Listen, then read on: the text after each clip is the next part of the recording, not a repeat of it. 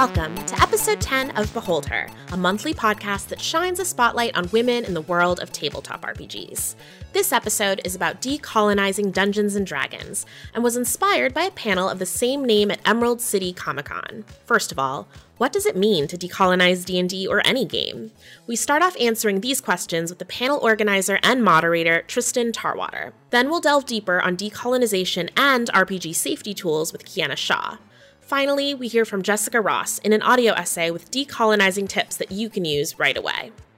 But first, Behold Her could not bring you awesome audio stories and essays without our wonderful sponsors. Jessica's audio essay is sponsored by Kobold Press. Although you might know them for their Creature Codex or Tome of Beasts, my personal favorite Kobold Press content is their Warlock booklets, recent issues of which have featured work by some awesome women creators like Kelly Pollack, Ashley Warren, Hannah Rose.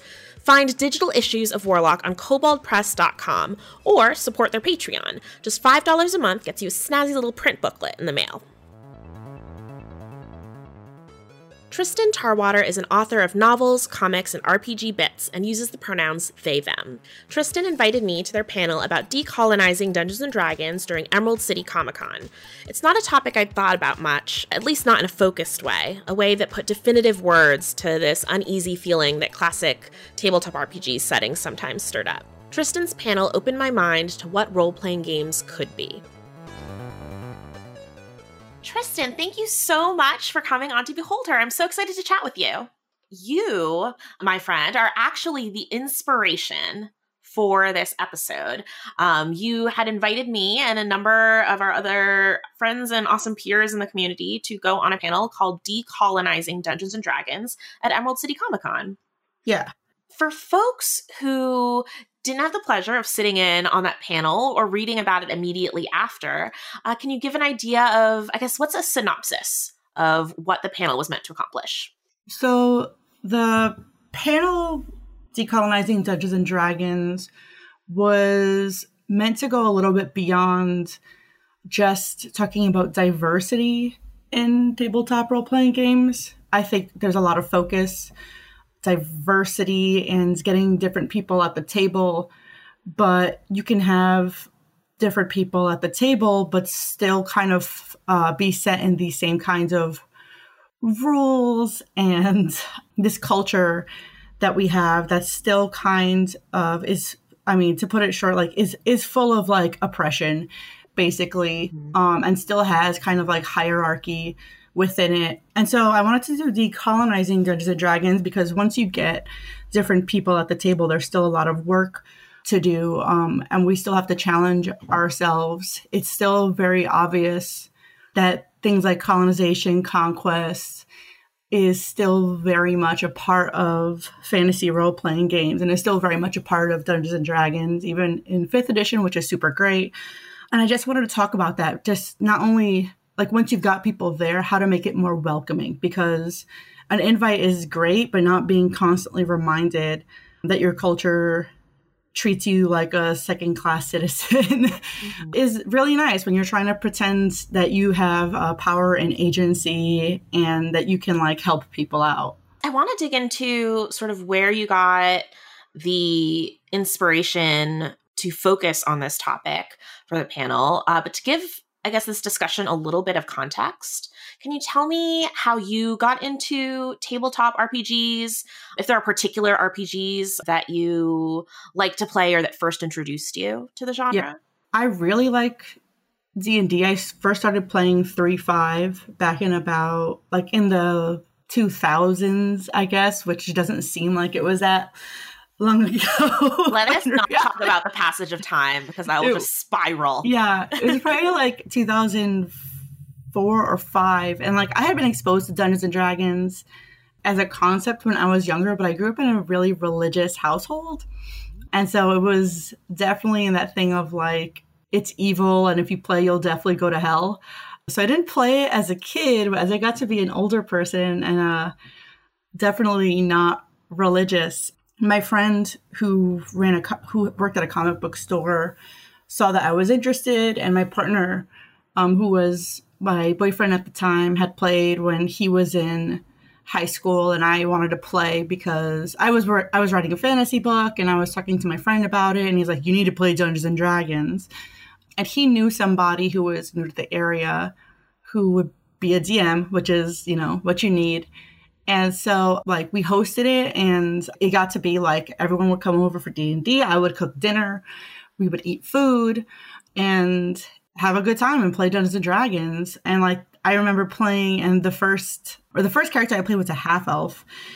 And I remember reading the entry for it and being kind of like, okay.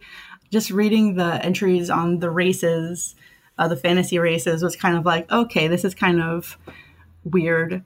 But, I played and I had a good time with my friends, and I just kept playing, kept reading, and kept writing my own fantasy stuff, because I write fiction, and trying to write the kind of stuff where like things, they don't have the history that we do. And so the kinds of things that I deal with on a daily basis, these characters wouldn't necessarily have to deal with, which is in and of itself a kind of fantasy, like not having to deal with the history of, slavery or diasporic populations that have to leave because of things that happen in colonies and things like that. I'm wondering then, like, so through your years of playing Dungeons and Dragons, were there particular experiences that kind of led you to wanting to discuss this for the panel? I know you mentioned, for instance, the entries about the various races for Dungeons and Dragons. I don't know that I've had specific experiences in game, but I've definitely had them in my real life. I'm a mixed race person. I'm a person of color. My background is my mom is Puerto Rican, which is in and of itself like really mixed, and my father is Black. And as like a really obvious person of color, like living in New York, living in the South, living on the West Coast, it just comes up. You know what I mean? Like race comes up, culture comes up. You get to be eventually like really aware of the differences between race and culture, what people think of you, things like that.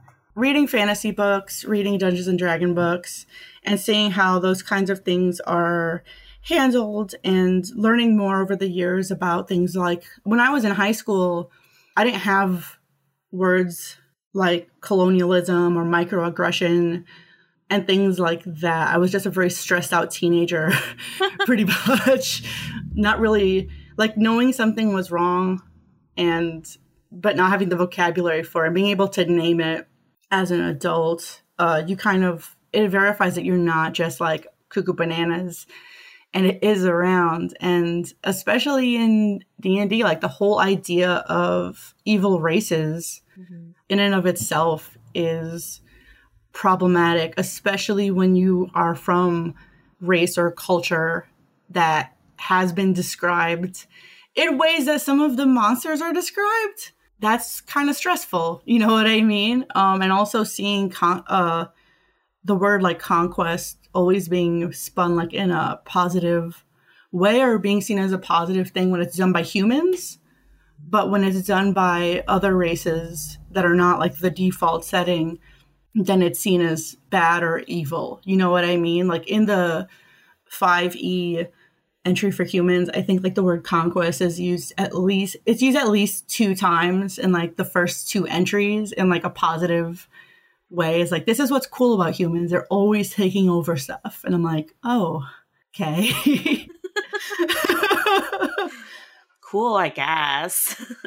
Yeah. And I'm pausing because it's like, my gut reaction is like, that's bad. And I know some people would like, it's so glorious. You know what I mean? It gives people like adventure, to go to like new places, like quote unquote. But, the whole idea of like colonialism and also like the frontier exploration, like seeing what's there and then codifying it as monstrous and something that has to be subdued is something that like I've seen happen in real life. And so I kind of like cringe when I see it in, fantasy tabletop games. And I cringe too when people just kind of, they go along with it. And like every monster, every race is just, we call it like, it's just a piñata that money and XP falls out of. And sometimes it feels like as a person of color or a person in a certain community or part of a culture, like that's how people like see you. Like you're just an NPC that doesn't matter, or you're going to be like the only person of your race or background that someone's going to meet. And so you have to set like a good example. You have to be on your best behavior because you don't know if this person's going to go off and meet someone else similar to you and then go off of how they interacted with you and treat that person the same way. You said something that really resonated with me, which was that when you were younger, you didn't necessarily have words to capture things that you were experiencing, things that you felt, and that as an adult, learning those words. And I think you said that you realize you're not cuckoo bananas.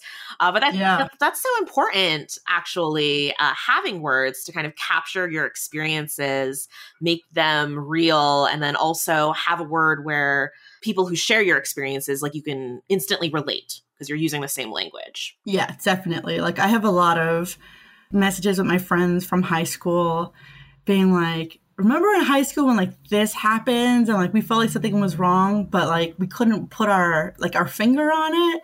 Like, isn't this what happened? And we're all just kind of like validating ourselves so we can kind of get past the stuff that we went through back in the day. And it's very kind of like, I don't want to say it's like a coven of people who all believe each other and that being really important, but that's kind of what happens.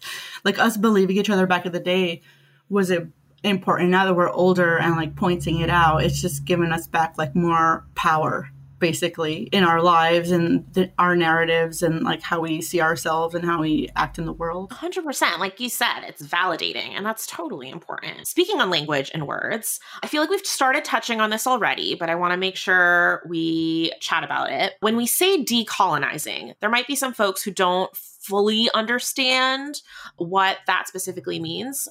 So for you, Tristan, what do you mean when you say you want to decolonize Dungeons & Dragons? First, like I kind of said before, it's that second step after you diversify Dungeons & Dragons. There's still a lot of panels and things that are on like this 101 kind of base level, how to get people to the table. But again, decolonizing is kind of the second step, like the 200 level thing that you have to do. And when I talk about decolonizing, I think especially for Americans here, we understand what colonization is. It was in the context of America, it was, Europeans coming over here, quote unquote, like discovering stuff and bringing their ideas, their morals, their structures to the Americas in a way and like recreating them in a way to like subjugate and oppress indigenous people who were already here and African people who were brought here against their will. Colonization has to do with conquest. It has to do with like hierarchy of things like skin color, racial traits. It has to do with things like changing what people eat, what they see as good. And it's taking over. It's subjugation, and someone is definitely on the bottom. I think about like, in the Caribbean, things that happens there, like things with like the casta system when the Spanish were there, and bringing like Catholicism and changing the foods that people ate and their practices for the benefit of the colonizer. It also like has to do with like race. It has to do with gender, because a lot of different like they don't just like adhere to binary gender roles or even just like the existence of two genders and things like that. And so trying to kind of question, is this oppressive? Like, is this putting people on top of each other for basically like greed is what it is, even if it's masked in like religion or trying to like civilize people. In the end of the day, is like, someone's got to grip more coin than somebody else. Someone is more likely to be alive at the end of the day than somebody else, because with colonization comes, comes poverty, death, things like that. Hearing all of that, I You'll, It's a big thing. It's kind of like it's real heavy, and it's like, and then gnome. You know? It's like, so it's almost like on one hand, I understand why the focus has kind of been on diversity 101, because that seems like that in itself is like its own little complex thing. But then the idea of having to decolonize things that are ingrained in like our country's own history. So there's all these like subconscious aspects to it. Like things are really, really ingrained, entrenched. So how do you begin to change that? And that actually reminds me a bit of how when we were discussing the panel online afterward, a lot of folks' reactions were, well, it sounds like you just don't like Dungeons and Dragons, or stuff like you'd mentioned the idea of like conquest being such a key part of D&D as most people know it, and folks saying, well, if you take that away, it's not really Dungeons and Dragons anymore. You should just make your own game if you don't like D&D. So I'm wondering what your thoughts are on that, and like, how do you take the idea of conquest and this frontier away from adventuring and still have it be D&D? The idea of exploration in and of itself is not wrong. You know what I mean? And of course, I mean, I'm not going to get into like the morality of war, because that's too big, to be honest. I'm not like an expert on war or anything like that. But for people who are like, if there's, you know, if someone's not taking over somebody, then it's not Dungeons and Dragons. I don't know. There's so many different kinds of conflict that we have in our lives. The idea that the only kind of conflict is like winner loser type things. And I'm not saying that you can't ever just like have to throw down in D&D. I just find it troubling when you're like, when you come across players who are like, oh, it's a bunch of lizard folk, let's kill them. Because why? You know, things like alignment, and that is all really interesting. And there's definitely going to be like bad things in the world. But the fact, I mean, D&D is, you know, it's a D20 system with, you know, skills, and you have weapons and you have abilities, but it doesn't necessarily have to be this really black and white, all lizard folk are bad, all orcs are bad, all people like this are like that. The only type of, it's always like kings and stuff like that.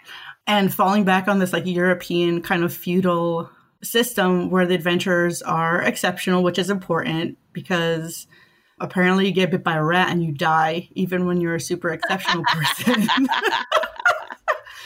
And for people who are like, if you don't want conquest in D&D, like, don't play. I'm like, well, just don't play at my table. If you want to play games where 10,000 people are automatically bad because they're lizards, fine. I just don't want to play with you. Because then, you know, I worry about how you see other people. Mm-hmm. Like, honestly, like everyone in like this country, we're all born into like this water that is oppressive by nature. We all have our work to do, where we kind of have to undo how we see people, how we see different aspects of people. I like the system of Dungeons and Dragons. I like fantasy because anything could happen. I love freaking flaming sphere. Like, I love rolling a freaking ball of fire into somebody because they're a jerk. But I'm not going to like roll a ball of fire into someone just because they're an orc, because they're evil. You know what I mean? And so like using it as a way to like think about, you know, morality and cultures and how to interact and stuff like that, I think is useful. I think it's more interesting too. I love when D&D isn't just about, I don't know, grinding monsters, but you're making moral choices. You're trying to suss out the truth. Yeah, and I think the whole like, I mean, I've been part of the gaming community for a bit. The whole like make your own thing is just like, no. Like, because even if you do make your own, then they're going to complain that you freaking made it. Is never good enough. If like, that's the whole thing, is like, that happens. Like, I've seen that happen. People go off and they make their thing and they get I'm going to say crapped on for it, because it it excludes somebody, or it's not good. There's like this purism that something has to be, or if someone makes their own modules, you know what I mean? It's a damned if you do, damned if you don't. And I don't really want someone to, like, you don't have to play with me, but I'm gonna play the way that I want, and I don't have to like the way that you play. Yeah. D&D is, like you said, it's a system. It's also a community. So just because you don't like one aspect, or to be fair, more than one aspect, I guess, if we're talking about decolonizing D&D, you don't have to like everything about something to still love it and the hobby and think that there's ways to fix it. Like, I know Dungeons and Dragons was started on freaking wargaming. Like, come on. You know what I mean? When I look at D&D and I see the way that it is, it's not like, how did it get like this? You know what I mean? It's like, it's just like in real life when we see stuff on the news that happens that's terrible, and you have these people being like, oh my gosh, why? And I'm like, why do you think? You know what I mean? And so it's really, like, I understand why D&D is the way that it is, but that doesn't mean that I have to play it that way. You know what I mean? It's not a mystery, but that's because this is like that doesn't mean that it has to stay like that. And that doesn't mean that the community has to be like that. Absolutely. So would you say, like, on whose shoulders is it to try to facilitate this change? Would you say it's dungeon masters, players, a combination of both? It's a group effort. I think it also comes down to wizards. It comes down to the people who are writing the books. You know, like I said, like in the books itself. And like I, 5th edition did a better job than 4th edition at being inclusive with this language, and 4th edition better than 3.5. And, that's where it starts, is there, like when the edition comes out. And then it is up to Dungeon Masters and players. They have to work together. They have to work at the same time.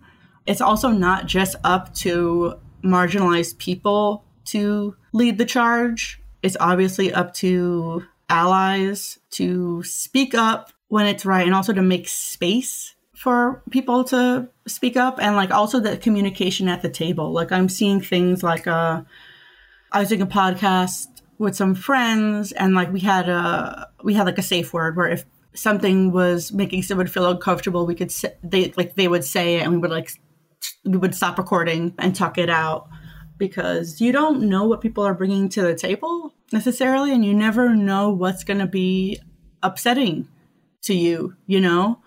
That's unfortunately how our brains work.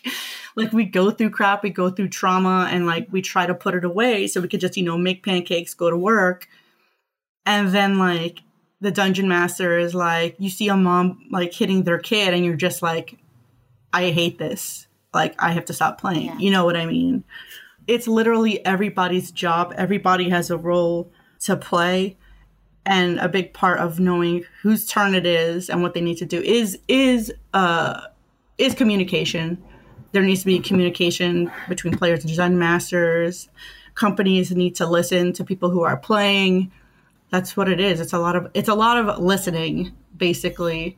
So you mentioned a couple things in there. So you mentioned safety tools. You mentioned the importance of communication. Are there other like actionable tips you have for listeners who are interested in things that they can do to start decolonizing their home games right now? I think it was Jess, and then Amanda like reinforced it. Asking yourself, like, why are we doing this? Like, why are we just listening to the king? Like, why are we going into this camp and just raising it to the ground? I think that's important. I think also like educating yourself just on real life things, because that's the thing that super like makes me like, oh ho ho ho, like laugh. Is that the problems in like role-playing games, tabletop, comics, all of this stuff is not like, it didn't like spontaneously show up. It came from like our culture that we live in now. It came from our history. Just like D&D started from wargaming, which is based on like historical battles and stuff like that. You need to educate yourself on like real life stuff that is happening. Like, you need to read from sources that are not like yourself and your culture and your community, and you got to learn history. I know that seems kind of whack that you got to do homework because you just want to like roll dice. But if you're interested in actually taking oppressive things out of a game, you gotta learn, you gotta do it. I've had to do it, and I'm someone who's part of like a bunch of oppressed backgrounds. You know what I mean? If I gotta do it, and someone with privilege, like, I'm not gonna just let you copy off my work. You gotta do it too. Like, you need to learn, and you need to think about it, and not just use like your one Black friend as your proof that you're not a racist, or your one queer friend that you're not homophobic. That's just not what it is. Like, proximity to people different does not make you someone who doesn't oppress. It just means that some people are adjacent to you. Because honestly, like, a change in the culture will affect a change in our media, which is a reflection of our culture. We're just seeing, when we're playing D&D, when we're watching movies, it's just a mirror that's showing back like what we're doing. So there has to be, again, like, it goes unfortunately deeper than just taking away, like, you could just say like there's no evil races, but actually questioning like why, where does that idea come from, and how can you then make bad characters? Like, what does that mean? Thinking about those types of things away from the gaming table so you can bring it to the gaming table. That's kind of what has to happen. As we wrap up, Tristan, was there anything that I didn't ask you about that you wanted to talk about? It's such a big topic. Yeah, and I feel like this was just like a surface level, like, context to this humongous topic that has like history and all, like, and culture, and oh my goodness. I'm not here to like destroy Dungeons and Dragons. People who want to change it, they're not here to destroy it. They're not going to come into your house and like rewrite your books. Like, that's not happening, you know? But like, as you read and as it's just always examine the power structures and who has more power in a scenario. Like, in a combat, you know, it's just like initiative and people's stats, but power is more than just the stats that you have on your paper. And just, that's something that you can just think about, not only in Dungeons and Dragons, but in your real life. Who actually has power and who's more likely to be believed when they're talking about what happened? If you ask yourself those two questions and you're honest about it, I think you can do a lot of work. You can get a lot of good work done in your games and around your gaming table and like in your life. D&D and life advice here. Yes. Big mom energy. So if people want to find you on the interwebs, where can they do that? So if they want to find me on Twitter, which is probably the best place, I'm at backthatelfup. And I also have a website, which is backthatelfup.com, where it has my books, and it has a sign up like for my newsletter, and it's comics that I've been in and things like that. But mostly, like, on Twitter, I talk about stuff like this. I retweet people and resources for people, and I try to just like get other people's voices heard out there. But yeah, that's where you can basically find me. Thank you so much for coming on to Behold Her, giving this whole episode some context, but also just sharing some really great thoughts so that people can, play more consciously, thoughtfully, and I guess live the same. Thank you. Thank you for having me. I super appreciate it. You can find Kiana Shaw all over the internet doing all sorts of tabletop RPG things. She's a prolific RPG streamer and creator of the Tabletop RPG Safety Toolkit. Kiana, welcome to Behold Her podcast. You have no way of knowing this, but I have wanted to get you on the podcast, I think, since the first episode. So I'm so excited you're here to chat with me. Oh my goodness, that's amazing. Thank you for having me. I've been listening to the podcast since it became announced as a thing because awesome. So this is kind of just like, woo, getting all of the things together and getting the stars aligned to do this. So yeah, I'm glad we were able to connect. I feel like there are so many different things that you do in the community. I have a lot of different questions for you, but let's start off with how did you get into tabletop gaming? So I got into tabletop gaming from watching streams. So I'm part of that generation of role players that got introduced to the concept of D&D via Twitch live streams and all of those shows that were out there about, I say, almost 3 years now. I kind of stumbled across it via following a bunch of people online that I admired to the Wizard of the Coast Twitch live stream. And so I started with that and then kind of fell in love with D&D from there. And now we're here. Yeah, I basically have exactly the same, I guess, like origin story where I'm also accidentally started watching Critical Role and fell in love with the game through watching people play it. How did you make the transition from watching people play to actually playing? Did you start playing in online games? Did you go into a game store? Yeah, so I kind of poked around to see what was the best way to do it, and most people recommended, try going on Roll20 and finding a game through there. So I actually started with an online game. It didn't last super long just because it was not a very good experience. It was kind of toxic, but it kind of motivated me to try to GM my own games and try to create a better space that way. And so I did a home game for about a year or so after that first kind of not great experience.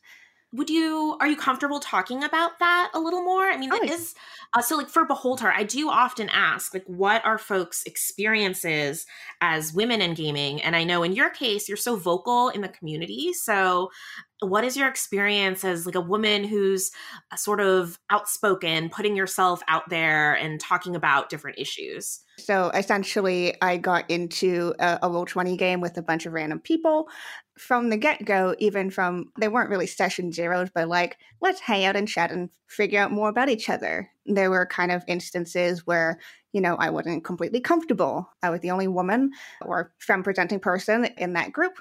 And it was very clear to me that I was the only woman there. And so it kind of became this thing of where there were kind of misogynistic remarks being made. And none of it was enough to really push me out at first. But it was kind of, not a great, comfortable environment. And then when we got into our first game, our first proper session, there was one player who just kept hitting on me. Despite me saying, hey, I'm in a long-term relationship. I'm not interested. I just want to play the game. And then we got to one point where we had a nightmare sequence and we had to describe our character's nightmares. And one of the players thought it was appropriate to use sexual violence as their nightmare thing. Mm-hmm. And I kind of went, nope. I made up an excuse about work and then I left the group forever. And it scared me off Roll20 and it scared me off Discord because that's where we were communicating for a good few months after that. But again, it would kind of motivated me because I really wanted to play, but I was like, I don't really know how I feel about doing it online anymore. And so I convinced a group of my very good friends and their partners to let me run a game for them with having no experience whatsoever. So that's what I ended up doing. First of all, I'm sorry you had such a crappy first experience. That sounds, you talk about nightmare sequences. That sounds like a nightmare in itself. God, yeah. Yeah, it was this kind of situation. Like now I can talk about it because I'm removed from it. And it's so interesting to see people having much better experiences than I did. And then some women, especially women or other marginalized folks, who are just having the same kind of experiences I had. And so it's part of that has motivated a lot of the community work I do. And in being outspoken and saying, this isn't cool. This is not right. Like when you get to that point, no D&D is better than bad D&D. And, you have to try to create a better space so that people of all walks of life, but especially marginalized folks who haven't had as much of a vocal presence or as much of a visible footprint in the community and give them the space to feel like they can be part of this community and be part of the industry and be able to play without having to worry about that kind of stuff. Absolutely. I feel like it takes a certain type of soul to have that sort of experience, and that's your introduction to the game. And then decide, you know what, no, that's not for me. I can make a better experience. And to do that for yourself. And then to also make sure that the game and the community is safer and better for everybody, which I think is a good transition into talking about RPG safety tools, because you have sort of become the expert on tabletop safety tools.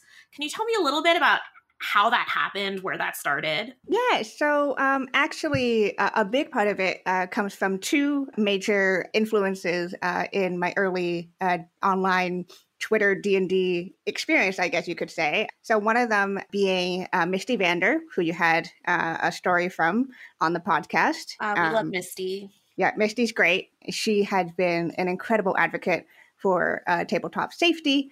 And she and I did a podcast alongside Keely to discuss all sorts of things. And so she was one of those major influences to bring me into talking about safety in games. But also there's a stream group or a channel called Off the Table, which is run by Summer, who is also an amazing person. And they were using safety tools within their own streams and their games. One of them that actually Misty was on. And so I kind of first got introduced to the concept of safety tools in gaming via them, and then doing a lot more research and kind of looking into it. A lot of the principles spoke to me as, just trying to make a better space for everybody and making sure that people feel safe and comfortable enough to play so that we can all kind of enjoy this hobby together. So what goes into researching safety tools? Exactly, because it feels like it's something that's new. So maybe I'm completely wrong, but I feel like there aren't necessarily like books and studies on them. I mean, enlighten me. Yeah, so it's the interesting thing where we realize how actually impermanent the internet can be. So a lot of these safety tools, there's no formal books or studies on them, but there's, safety tools have been in discussion for many, many years, mostly through internet forums, online, via LARP groups or RPG groups. So it's not really that much of a new thing. But the thing is that these forums get shut down. And Google Plus being a big example of that, where, there's have been all these discussions about safety and safety tools in gaming, but they kind of get lost in ether until somebody rediscovers them again. And so a lot of the research I've done have been actually following cons. So Breakout Con, for example, has a page about the safety tools they use. Uncon, or Unconventional Convention, also has kind of a page of these. And so a lot of where I end up kind of deep delving was just going through those pages, but also going through Twitter and seeing where those conversations are popping up again. It's how I got introduced to Brie Bow, creator of Script Change. And I kind of just followed all of those lines down to where I could reasonably find a source or at least a name to put to these tools that are kind of have been in discussion, have been implemented in games and in systems for a while, but kind of just get lost to not proper archiving or centralization of this type of knowledge. Wow, I'd never thought about that, because I guess on one hand, it feels like something that's got on the internet is forever in the Wayback Machine. On the other hand, just like you mentioned, there's really no easy way for people to learn what all of their options are for safety tools if they're not centralized in one place. Yeah, exactly. And the thing is that, because of the fact that it's kind of scattered everywhere, it makes it much more difficult to talk about it, because the concept of safety or safety tools is often foreign to a lot of RPG gamers, whether that's from whether they're new or they've been playing for decades. It's kind of this interesting thing that it's been talked about in the community, but never recorded or in depth or in a way that it makes it easy for other people to access. Was there anything in your research that surprised you or stood out as some amazing tip that you would have never thought of? Honestly, it was just the great amount of safety tools that were out there, because there's so many of them, and they all approach the needs of people very differently. You know, different people have different experiences and different trauma and different emotional needs. And different safety tools have been created to help kind of facilitate those different needs. Like when I was creating the TTRPG safety toolkit, a lot of it was just pulling together as many of these common tools as possible to address as many of those needs. And so it was just, I think it was just kind of mind-blowing to me to see how much work has already been done. And then I am just here to try to make it as accessible and centralized as possible so that people are able to actually use them. For folks who aren't familiar with the toolkit, can you give us a taste of like one or two easy to implement tools? So the toolkit contains a whole bunch of stuff. There's links and documents to other people's compiling work, but I also have the guide, which gives a very quick overview of several different safety tools. And so the one that was on the very original version of it and the one that's on it now would be the X, N, and O cards. These are ways to help define things, a check-in within games to say, is this okay to keep going with? So, for example, if something came up in game which was making me extremely uncomfortable, if somebody had said something, or if I said something, or something, it's just happening in the game, because sometimes games get away from us like that. Tapping the X card or typing it or whatever says, I'd like to stop and not continue with this particular route we're going. Let's talk about it, and then we can rewind and change it. And then there's stuff, and then the end card is kind of like that we're getting to that point, but maybe we can just slow down.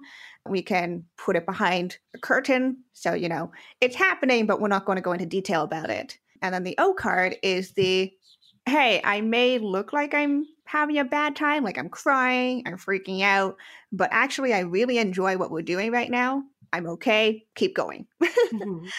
And that factors into the lines and veils, which is a set of tools that you use before your game, actually, and even during or whatever, which are essentially setting boundaries. So your lines are your hard boundaries. This is a hard line. I don't want this content to show up in my game. So for me, sometimes that would be stuff like sexual violence, or sometimes even like homophobia. Being a queer person, sometimes I just don't want to deal with homophobia in my fantasy games when I also have to deal with it in my real life. Mm-hmm. So when I say that's a line, that means we don't have it in the game. We don't address it. It doesn't exist within our fictional world and the story we're creating. While a veil is something that can exist, but never in great detail, never with great focus.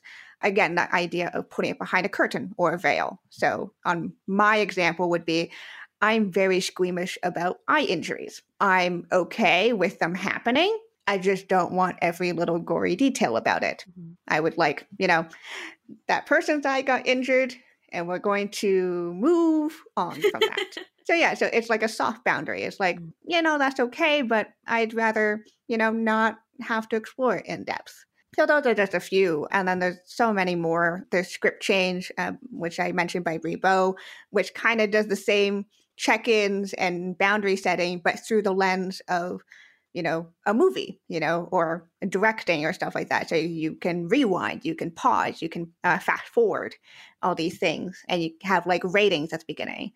And then there's also included the Luxton technique, which is a very different way of approaching, sensitive topic, where you give total fiat control over to the person who is being affected by this content. Oh. So they have control over how it goes. So for example, if, we're getting to a point where we're kind of getting into eye injuries, fiat control would be giving over to me, where I can, even if it's not my character or if it's not my scene, to say, I would like for this to happen. So for example, I would like the eye to be bandaged up and we know it'll be fine.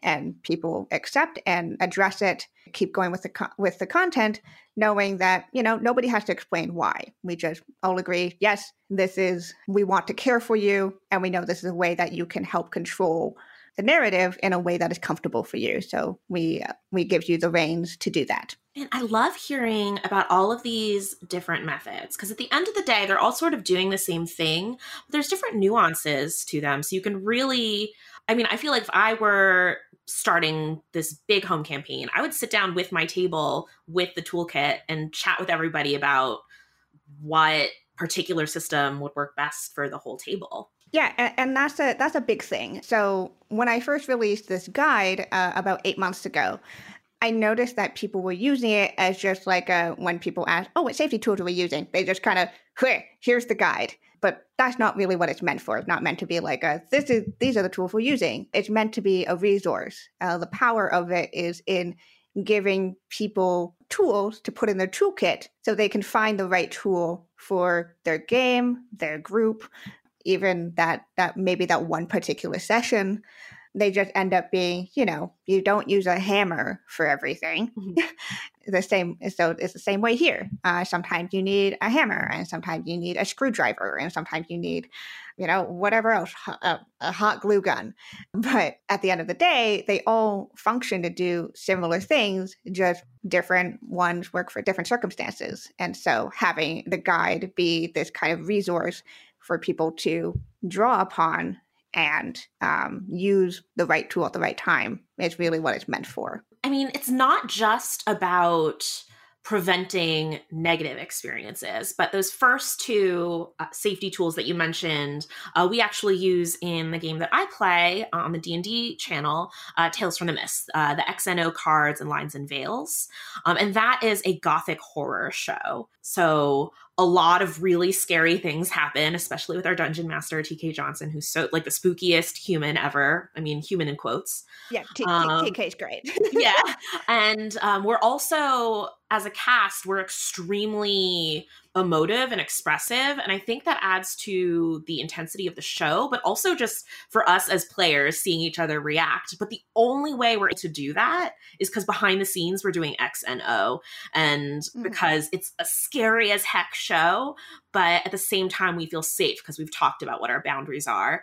So we can fully enjoy being terrified. Yeah, and that means a lot of people think about safety tools as a censoring thing, which I don't think it is. Because really what it is yes, it may limit certain content, or it may say, what people boundaries are, but because you know what the boundaries are, you know what you can dive really deep into. Exactly. Yeah, especially for horror games, which is kind of timely with the conversations that have been happening. I run several games of Bluebeard's Bride, which is a very deep horror game, very intimate horror game. And when people tell me boundaries, I respect them, but it means I can go really hard on stuff like body horror, like terrible things like kind of mutilation and stuff like that, because I know that's not a boundary. I can just go full steam ahead with that. Yeah, except for the eyeballs. Except for the eyeballs. That's just my own personal thing. So at this point, I'd like to shift the conversation to the theme of this episode, although I could talk to you about safety tools all day. This is so interesting. But this episode is all about decolonizing Dungeons & Dragons, or, tabletop RPGs in general. You and I can share something in that we're both Asian Americans / Canadians. And I don't think I've ever actually spoken to another person with an Asian ethnic background about what that means in terms of their relationship with gaming. I know we've spoken a little bit about it on Twitter, and where I've struggled with trying to integrate Eastern legends and folklore into my own D&D writing. Yeah, it's we have spoke about this before, kind of briefly, but I think we both have this idea. We're both diaspora. We're both people who have grown up in a Western society, and therefore, whenever we try to engage with our heritage to bring into games, we often then start to question whether we're being racist, right? About our own heritage. The struggle is so real. I don't know. Yeah. It's so interesting, right? Because it's this idea that we're trying to reclaim this part of our identity, which is often ignored or not thought of. But in that process, we may be perpetuating things. It's very weird. Yeah, I wish there was just a book that could just tell me what the rules are. Because I think the last time we talked about it, it might have been I was up late writing and I did a tweet. about it to the interwebs. And then I got a bunch of advice from, trying to figure out a nice way to say it. I got a bunch of advice from men that I should just treat it like any other culture. All human cultures belong to everybody. So there's nothing special or different about this one. And that was such frustrating advice to get. But let's talk about what that all of this means for you. What does decolonizing D&D mean? It's a lot of things. At its core, D&D is a very colonialist game. And I don't mean that just in the act of what we think of colonization as the act of colonization. Some group coming in and like taking over and applying their culture and forcing assimilation. Like that's we think of when most people think about decolonizing D&D, they think about removing that act. But I think a lot of it that most people don't think about is that colonization is not just the act, but it's also the long-term effects and the changes in ideology that happens. And then with any form of game writing, I'm of the firm belief that, a person's ideology gets fully ingrained into an adventure or into a game because they're writing from their perspective. And when all of us come from the West, from a fairly colonialist society, and therefore, or the effects of colonialism, it gets put into our games. And so from its conception, D&D has colonialism in it, or at least colonialist ideology and ideas. Can you give an example of something that people, like you said, might not realize comes from like a colonialist perspective? So colonialism, as we see, is a lot of a group coming in saying that our ideas and our culture is superior in some way. And we're going to apply that to this place and have that become the dominant thinking and the dominant culture. And that carries into a lot of adventures and a lot of just the structure of adventuring. Here we have a group of outsiders coming into a community in some way and say, we'll rescue you because you can't rescue yourselves, and we know the best way to do it. And our ideas of justice, of good and evil, of whatever else trumps yours because we're the ones who are executing it and doing it for you. So that's a colonial idea right there. The idea that an outside force knows better than the internal community and it coming in with their own ideology and kind of shoving it in there, kind of like overriding the internal culture. So some people's reactions to discussions about decolonizing D&D are, well, this is so ingrained in what Dungeons & Dragons is. If you're not into that, then really you should just be playing another game or writing your own different game. What are your thoughts on that? So I think when people talk about decolonizing games, there's always this idea that you'll be able to dismantle colonialism through games, which not really, because colonialism has existed for centuries at this point. It's not something that's going to be dismantled in a single game or a single adventure. And perhaps we won't be able to fully decolonize games, but decolonize D&D specifically. But I think there's value in challenging colonization and colonialism within D&D. I think there's a possibility for us to engage with the idea of colonialism and engage with the effects and how that applies to our gaming and to our characters and to our stories, and see how we can push back against them. Although I think there's always going to be some aspect of D&D that is colonial. Again, the structure of adventures, right, is a pretty colonialist structure. But I think there's a really interesting way to challenge that. For example, having the adventurers come from the community that they're trying to protect. I think Tales from the Mist does a pretty good job of this, where, from my understanding, a lot of the characters come from Ravenloft. Yeah, we're all from different domains, but we are Ravenloft natives. You're all from Ravenloft, and so you're coming from those communities to enact change versus being outsiders and then coming from an outside perspective and trying to force your perspective over others. There may be some differences between regions, but it's still, you're kind of challenging that idea that adventurers have to be outside and colonizing the other groups that they're trying to quote unquote save. So no, I think there is value in the work that's being done to try to decolonize D&D. I don't think it's going to be done in a single game. I don't think it's going to be done as a single series or adventure, but I think there's some very interesting things and stories that can be explored in D&D. And there's plenty of interesting stuff about D&D as well that's not colonialist. And I think there's value in focusing on those parts of the game as well. Are there any other things that you change about your fantasy or D&D or tabletop RPG worlds to sort of challenge colonialism? Any other things people can do for their games at home?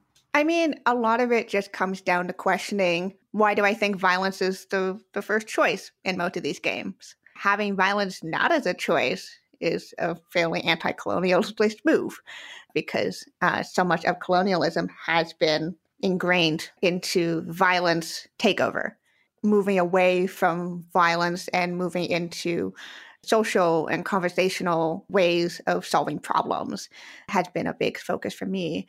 But also just generally, any colonial forces in my games are framed as not good. I recently ran a campaign of Lady Blackbird, which is a steampunk kind of game. And steampunk has a lot of it's based in Victoriana and that kind of colonialist ideal. And so I ended up kind of framing the Empire, which is the big ruling force, as villains. That's not to say there were not good people within the Empire, but the Empire as itself was very much framed to be not good.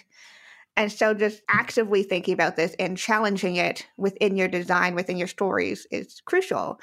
And I think finding people, marginalized people, and folks who have done studies on this and who have examined colonialism in their everyday lives and in their games is also incredibly important. Finding those people online and kind of seeing what they have to say. Because as we know, even between us, who were both, women of color and Asian American women of color, our experiences are different.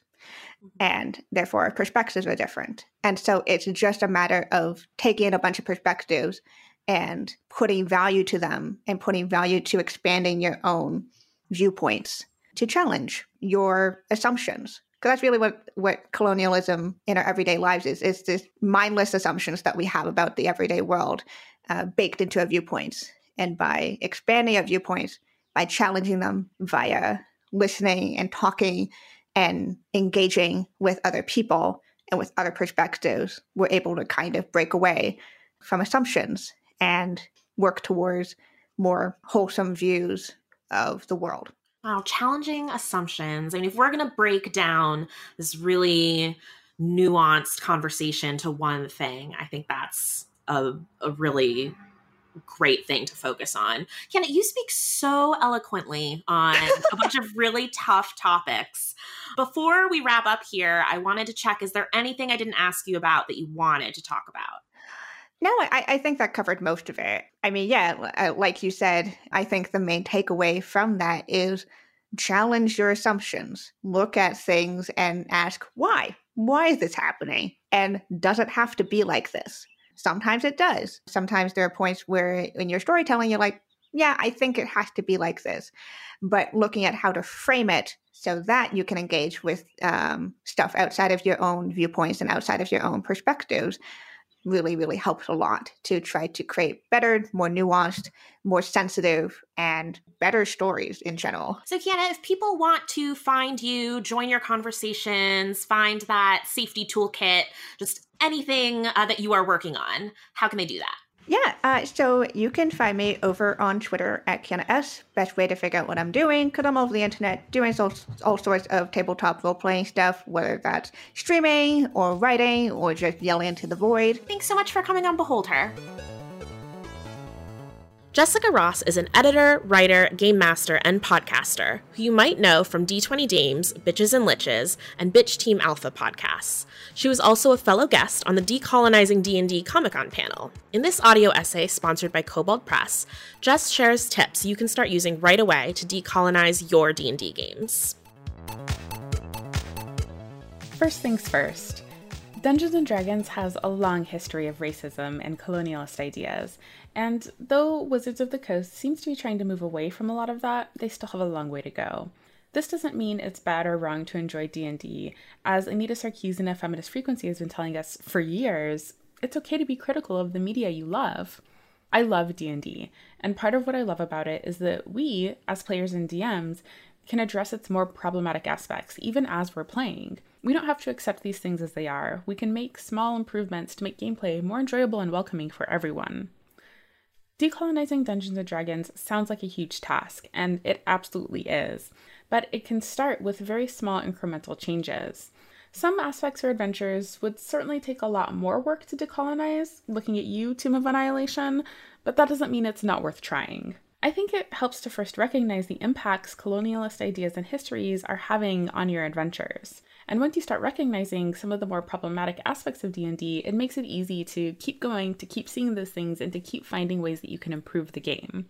Racism is rampant in some of these settings. Entire races are classified as all good or all evil. Depictions of the Vistani based on stereotypes of the Romani peoples, Chult as a resource-rich continent drowning in profiteers and adventurers looking to plunder it. How much time is even spent in Tomb of Annihilation on the native Chultans? Or are the people of color there little more than set dressing in the first real adventure book that focuses on Black people in D&D 5e? These stories are not told by the marginalized groups they're meant to present, and that's obvious in the way these stories are treated. So what can we do as players and DMs? Well, it's important to keep in mind there's no real checklist or guide that anyone can follow to fix everything forever. This will be a constantly moving target, and it'll take lots of work. It's going to look a little bit different for every person, for every game, for every group, for every table. On top of all of that, I can really only speak from my own experiences. But these are things that have helped me thinking about how to decolonize my own gaming experiences. There are a few things I do differently when I'm playing versus when I'm DMing. When I'm playing, the first thing that I like to do is create an actual background for my character. Personally, I don't play as evil aligned characters, and I prefer not to even DM for them, but I know some people love that. Unfortunately, my experience with evil aligned characters is that the entire background of them is usually, well, I'm playing an evil race. Well, but why is your character evil? This doesn't mean you can never choose a race the rulebooks have classified as evil for your evil character, but maybe give them an actual reason they're evil. And a reason they're adventuring with your group despite being evil. Instead of just saying, well, most tieflings are evil, so my tiefling is too, why is your tiefling evil? What does that mean for your character? And why is your evil character still traveling with this group? How and why are they putting aside their evil tendencies to collaborate with this adventuring party? Every creature in the multiverse has a story to tell, even the monsters. If that sounds familiar to you, it's because it's the tagline from the Uncaged Anthology, which is an amazing collection of adventures that rewrite the history of some famous monsters. Remember that there's always another side to every story. Evil characters who see themselves as being right or good tend to be much more interesting than characters who are evil just for the sake of being evil. If your character's evil, what caused that? Were they raised that way and don't see it as evil? Did they become so entrenched in their quest for revenge that they lost sight of what's good in their life? Were they attacked by wolfers as a child, so now they attack every wolfer they see? If your character's going to judge everyone they meet by their race, be honest about their racism and what caused it. It could become part of their story arc to recognize that issue within themselves and learn to grow and become a better person. It can also help to adjust the rules a little bit, maybe rewrite the backgrounds and histories of your character's race. For example, there's no reason for elves to be racist toward drow or for players to assume the worst of the monstrous races. Your Githyanki doesn't need to immediately hate every Githzerai they encounter in their travels. These racist attitudes don't need to have a place at your table or in your character's background. Those are all relatively small places to start when just thinking about each individual character. There are some other things that DMs can think about when creating stories and working with the players at their table.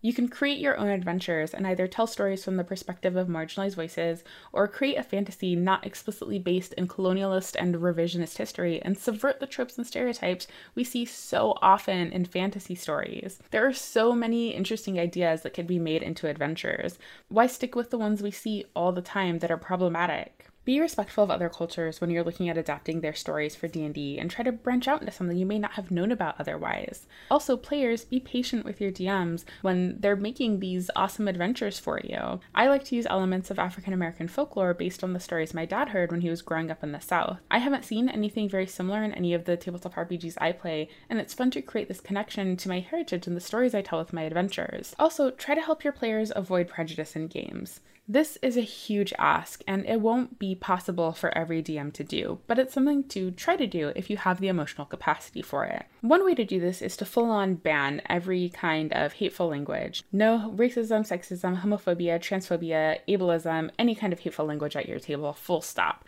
And that's a great way to do it. Just say those things aren't allowed, and then don't let them happen at your table. Something else you can try to do, if you have the emotional capacity for it, is to try to help your players grapple with these things. Maybe if you notice a lot of problematic ideas at the table, you could try introducing an NPC or bringing back an NPC the players already know and love, and have them bring up questions and be a new voice at the table. If your players are murdering every goblin they see without question, maybe this NPC that they already know and respect can comment on how cruel it seems to assume the worst of every goblin, orc, and kobold. Is it really necessary to treat an entire race as evil? Because no, that's full-on racist. Try introducing some NPCs from races the rules call evil and show that they are as varied and interesting as the players themselves. Again, these are just a few ideas for how to start small and making your table a more welcoming and inclusive place. Don't feel like you need to do all of these things at once. Maybe start by having a discussion about what colonialism looks like in your game and the ways that you as a group can identify these issues as they come up. Then you can talk about decolonizing the stories that you're telling at your table and see what positive changes you can make as a group. Find more from Jess at WriteJessR on Twitter or writejess.com. Thank you, Jess, Tristan, and Kiana for sharing your stories and knowledge with Behold Her.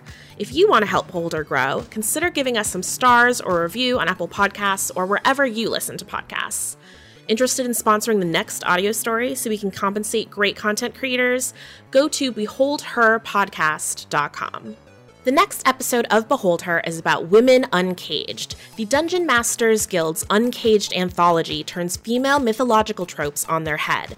But just as the anthology has changed these stories of legend, it's also changed the lives of the creators behind it. Let's dive deep. See you next time.